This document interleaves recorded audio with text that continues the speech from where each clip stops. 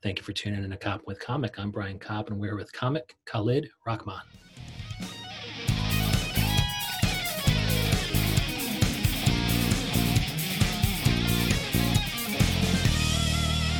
Khalid Rahman, how the hell are you? I'm great, man. Thanks so much for having me. Oh, it's so nice for you to come on. Where can we find you do, I guess, comedy online during the pandemic? Well, it's very interesting you asked that because you can find me doing comedy online at my weekly comedy show, Comedy Ting. That's every Saturday night at 8 p.m. Eastern. But then also you can find me doing comedy in person very shortly. Whoa. Yeah, I'm coming back to the stage. I'm doing a show called Nerd is the New Black. Oh, that's Charles McBee. Is that at QED Astoria?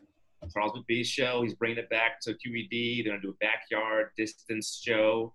It's going to be really fun. I'm going to be doing the second show I believe he's having on July 4th, Independence Day. So wow. It's going to be really, really fun. I'm sure you can get all the information on QED's website.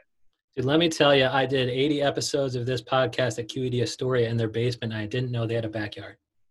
Yeah, it's really it's a cool little spot. So I think it should be cool. Dude, and yeah, I'm really waiting to see pictures because I want to see how many people they have and stuff like that. But it sounds like, it's going to be limited seating, so people got to get their tickets. I mean, people are starting up with these outdoor shows. I know of like 4 or 5 regularly scheduled now outdoor shows that have just gotten started. Yes. Phase 2 here in New York City, like out on just one that's in a diner's parking lot that now has distance seating. There's one on the rooftop that started up last night. There's like 2 or 3 that are in parks every week now. It's really firing up. Wow. But in the meantime, they can also see Comedy Ting, and is that Zoom or Instagram Live or what? So Comedy Ting is on it's on Zoom, but it's also on Twitch on Comedy Hub, so you can watch it live. You can be part of the audience if you go to www.comedyhublive.com/ting. You can get tickets to actually be in the Zoom and like be unmuted and have your voice and laughter heard during the show. Or you can go to twitch.tv and just go to Comedy Hub and you can watch the show just kind of like as a viewer there. Wow, yeah, I'm looking at the June 27th lineup. So you have a show tonight. I mean, this episode won't be out in time, but it looks like tonight you will be playing with Monroe Martin. Yeah, Monroe Martin, super funny. Dave Hill from Comedy Central. So many fun people on the show every single week. We've had people from HBO, from Fallon, from Colbert, every single late night show you can imagine. It's a really good time. And we raise money for a different social justice charity every week. So that's really good aspect of the show too. So what are you raising money for tonight? So we're raising money for the Bail Project, which is a great charity. It's working on all the issues to deal with the mass incarceration in our country. Also providing bail to protesters. It's been a really, really good organization. So we're hoping we can donate a nice little chunk of change to them on Monday.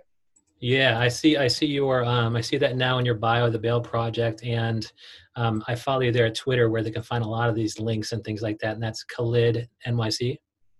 That's right. That's at Khalid NYC on Twitter, and I'm more active on Instagram at Khalid Says. Well, hey man, if you're on a show with Charles McBee, he's a former guest, and you guys are just you guys are the visionaries for coming on Coppin' with Comic, and that's how I know your comedy is quality. Yeah, man. Charles, my OG. Like we started like pretty much around the same time. I think he's a couple of years ahead of me, but we would perform at this place called 739 Franklin, right near where I live now in Crown Heights, and it was the best. I still dream about that place. I had a great show there. Every Thursday was called It's So Up and Coming, and it was a party. So you started with the right people, and that probably just made you go the extra mile. Like that's why you're still a comic today, man. If you start with the right people, it can be a lot of fun. No doubt about it. I remember when I first started, I remember listening to a lot of podcasts about comedy, and like Dan St. Germain had a podcast, and he said something that sounds terrible, but in hindsight was 100% true. He said, "There's one piece of advice I can give the young comics is don't hang out with bad comics. Like they will drag you down into their terribleness. Yeah. And if you're a good comic, you will outgrow them, and they will become resentful, and you will no longer be friends anyway. So just don't even start hanging out with bad comics." And it's really been true. Like the only people I hang out with are very funny people, and it's like it's kind of messed up in a way because there are like plenty of nice people who do comedy who are not good comics, but you just can't hang out with them. It's sad. Yeah. Khalid left him behind long ago, man. In your rear view mirror is littered with shitty comics. Dude, everybody in my crew is very solid people. LeClerc Andre is like my partner in crime. We used to have a podcast together. We still do a lot of projects together. We're doing corporate Zoom comedy shows together right now. Wow. He was on Fallon a couple of years ago. He's killing it. McBee, obviously, if you follow Charles McBee on Instagram, the dude is putting out the funniest content. Yeah. I mean, more than anyone right now. He's just like working on these hilarious sketches every single day. I mean, the SNL packet is out right now, and if they don't hire him, I don't know what they're doing, because he just cranks these things out with the machine. Yeah. I'm retweeting him all the time because he's having conversation with the Karens of the world. You know, he's using their audio, whatever, and then he's responding to it in real time, and it's a lot of fun. And such culturally specific funny stuff. Like he's from like a church background, like both his parents are ministers. Wow. So he had this new one where it's just him doing a baptism with his dog and his sister. It's so funny. Yeah, he uses his he puts his finger in holy water and he kind of dabs the forehead. I think I saw that. That was a lot of fun. Yeah. So freaking funny, man.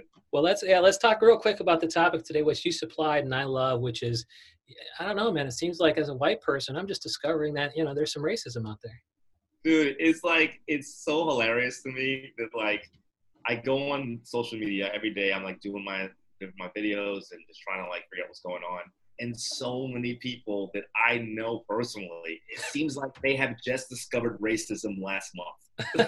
Like, where have you been? What is going on? Are we not living in the same world? But then the answer to that is obviously no. We're not living in the same place. Like I'll see people post stuff, just like the most basic level stuff where they're explaining how like Black people have to deal with certain things that white people don't have to deal with. I'm like, this is stuff you should have learned in like second grade. What is happening to our education system in this country?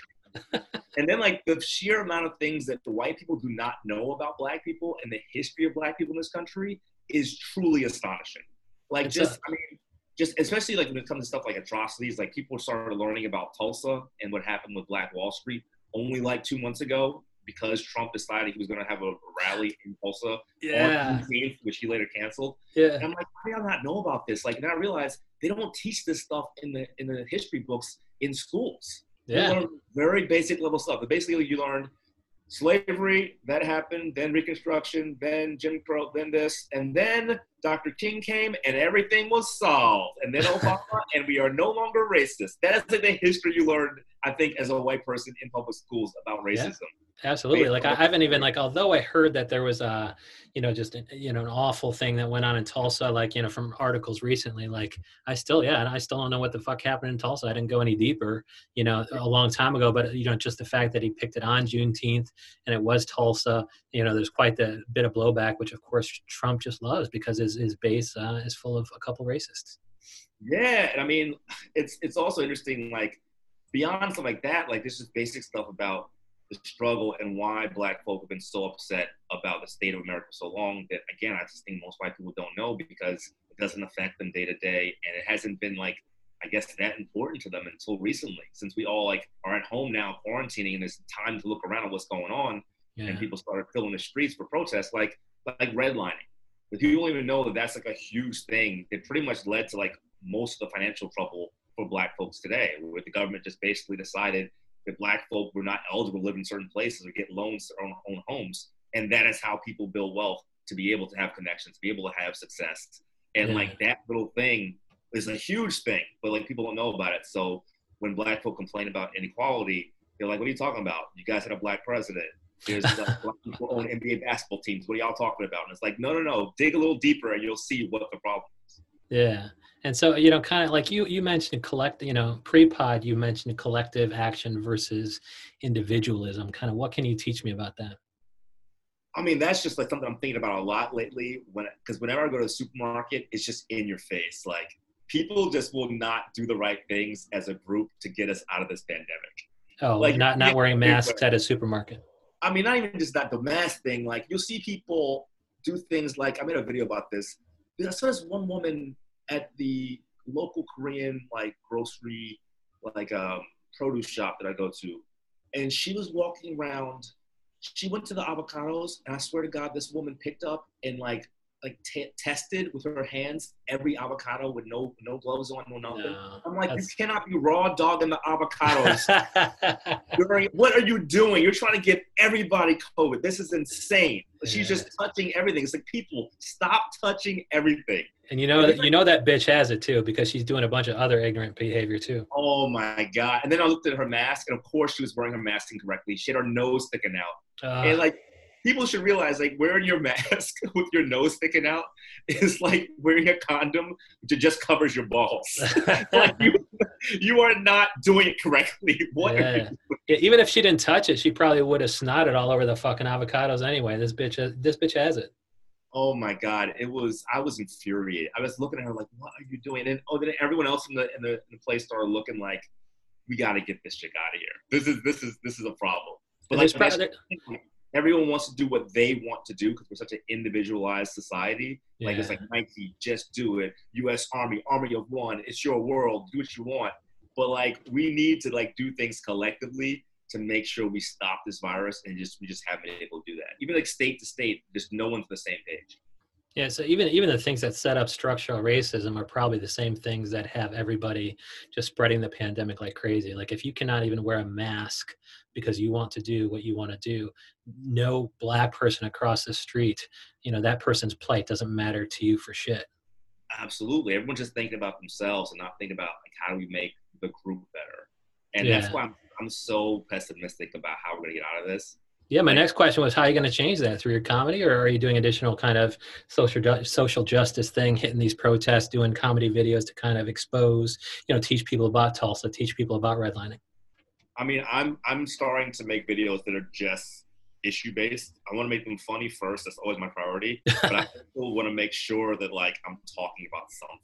Yeah. Like, now is not the time to just be like, oh, iPhones are weird. You know what I mean? Like, that's...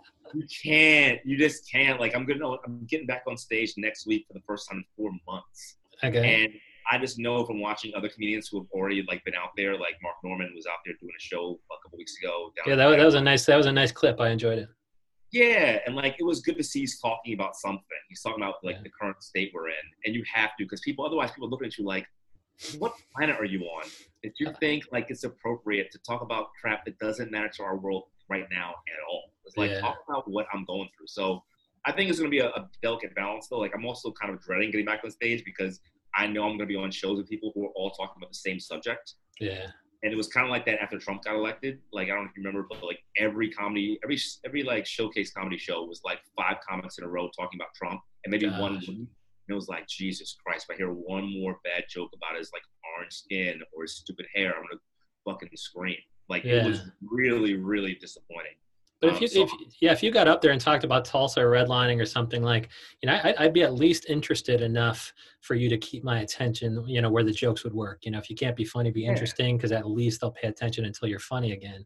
But if you pick these particular things that I don't know about, I'm really going to be interested in that. Yeah, and you have to use analogies. You have to try to make it relatable to people. But you also have to, like, I think at this time especially, you have to be very personal in your comedy. Because, again, we've all been playing in the same sandbox for the last 4 months. Everyone's been at home. Everyone's been quarantined. Everyone sees people being ignorant with their masks and with their lack of distancing. Everyone's going to have jokes about Zoom. Like, all these things that are pretty much common experiences, you have to talk about your specific individual experience with that topic to make it, like, unique and funny. Yeah, I mean, so even like, it's almost, you'd have to skip it and just tell me about any instances of, unfair treatment in your own life. Like, that would just be, first of all, it'd be different from everybody else on the show. But second of all, it would be something that would be current and now. Yeah, like, when I'm going through this, like, lately, I just figured out that I've pretty much been having this, like, it's weird as a Black person to have a new experience with racism. Does that make sense? Like you think after, like, I'm like 42, so, like, I thought I had been through every kind of racism. It's like, no, there is more. And this weekend, it's part of that, because I've been applying to get my own 1-bedroom apartment. And I didn't know a lot of these, like, quote unquote rules of real estate with rentals. Yeah. And there's this thing where they want you to make 40 times the monthly rent at the place that you're looking to rent from. Yeah. And, I mean, in New York City, like, unless you're killing it, you're just not going to be doing that. And if you don't have that 40 times the rent salary, then they want you to get a guarantor who will, like, co-sign the lease with you and guarantee that they'll pay if you don't pay. and that person has to have 70 to 80 times the freaking rent of the place you're renting. And that's a person who's just killing it, making like in the six figures. Right. Now, because of redlining, because of all these policies that the government had for years to hold Black people down, most of us are less likely to have a person in our lives who makes over six figures. That's just a fact. Yeah. The average white family has 10 times more wealth than the average Black family in America. Right. And so guess who's having a hard time finding an apartment? It's yeah. like, you know, like I posted this thing about it on Instagram, just like this little story. And then my former boss saw it, and he's a millionaire.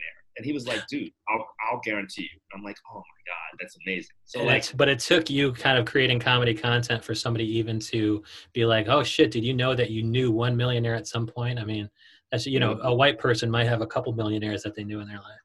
It's not, and beyond that though, it's like even just a person who makes $100,000 a year is a very rare acquaintance for a Black person. Yeah. And then like I had all these people, these like acquaintances and like former classmates and whatnot, hitting me up being like, hey, I saw what you posted, yo. I've never been able to get an apartment without a guarantor. I always had my dad or my cousin or my mom or whatever. And basically a bunch of white ladies were like, I always had like a white man in my life who made a lot of money to take care of me. So I guess like racism. Oh my Lord.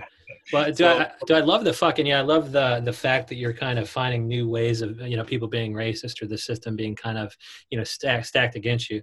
There is kind of, you know, there's some companies called the guarantors.com will actually, you can get them to do it for you. So it's a company that will do it, but you do have to pay them. You do have to pay them. So like you pay them, like, they're like, okay, we'll guarantee up to this amount. And you'll pay us $1,000 or some shit. So it's not much better, but you know, you shouldn't have to resort to that. It's nuts. It's funny, like with racism during this time, I kind of think of it like Jurassic Park. Like, you know how all the dinosaurs were female, yet somehow they imagined to make more dinosaurs? It's like racism will find a way. Racism will find a way, and racism will find a way. It's like, oh, we're all locked inside. Oh, we're still going to find a way to kill unarmed Black people. Don't you worry. I love that because white people are going to laugh at that because they watch Jurassic Park. Yeah, man. Basically, they're like, oh, something we can relate to. Yeah, you're speaking our language. And so is any of this stuff, you know, before, I guess it will now, but before the pandemic and things like that, before white people discovered racism, like, were you talking about any of this stuff on stage, or were you kind of primarily trafficking the old iPhone joke or whatever? No, I always, like, sprinkled in lots of, like, social and political observation in my comedy. My Conan set, I look back at it, it was like almost 4 years ago at this point, but it's all about like my background on why I am this way, and like having gone to a radical Black nationalist middle school, and like, just like how we would sing the Black national anthem instead of like the American national anthem, you know. So I just always talk about the kind of stuff because that's what interests me. Like, I'm fascinated by race and the dynamics of what makes this country go and how people interact with it from like both ends of the political spectrum. I think it's like the main interesting thing about our country. Well, yeah, you're perfectly positioned then, because I imagine there's a couple comedians of color who were talking about other shit before this. Sure. I mean, it's also one of those deals where I got to a point where I just can't get up there and talk about something I don't really care about. So like now, before COVID, I was talking a lot about having roommates and like the difficulties of it. And since then, I have so much more material that it's just from life experience of stuff that's happened while being in quarantine with roommates. And frankly, they're like trifling behavior that like, I'm like, as soon as things would happen, I just write them down and be like, oh, that's going to be a joke someday. Thank you. And thank you, annoying roommate. You just gave me A material. Yeah. So like, I feel like whenever I'm talking up there, I have to like, it has to be something that's really interests me. And like, it's a thing where I'm telling the audience, oh, hey, check out this thing I was thinking about the other day. And it's genuinely from that point of view, you know? Well, it's cool that the things you're interested in include racism and things like that, because, I mean, you're just going to get up there at Nerd is the New Black and Comedy Ting, and you're just going to fucking slay, including your show tonight with the luminaries, including but not limited to Monroe Martin. Yeah, man, I'm so excited for that show. It's become a real highlight of my week. It helped me get through like pretty bad depression the first few weeks of quarantine, which I think a lot of people went through. Just like having that show to like in a place to like express myself with comedy was a huge thing for me. Well, I'm glad it's getting you through, because all your, the tweets and stuff that we follow, it's like, that's what's getting us through. The people who can't go up on stage, we follow Khalid NYC, and that's how we get our rocks off. Oh man, I really appreciate that. Yeah, definitely make sure to follow me at Khalid Says on Instagram. There's always tons of new stuff. I'm starting to make these like really specific stories that are going to be a little longer, like comedic expression on my story every day. So check that out. And definitely stop by Comedy Ting. It's such a good time. We raise so much money for such a good organization. So Yeah, and please do keep doing those Instagram stories because you never know how many people you knew were once a millionaire. oh, no doubt. I need all the guarantors I can get. Dude, sounds good. Khalid Rahman, thank you so much. Oh, thank you. Thanks for having me.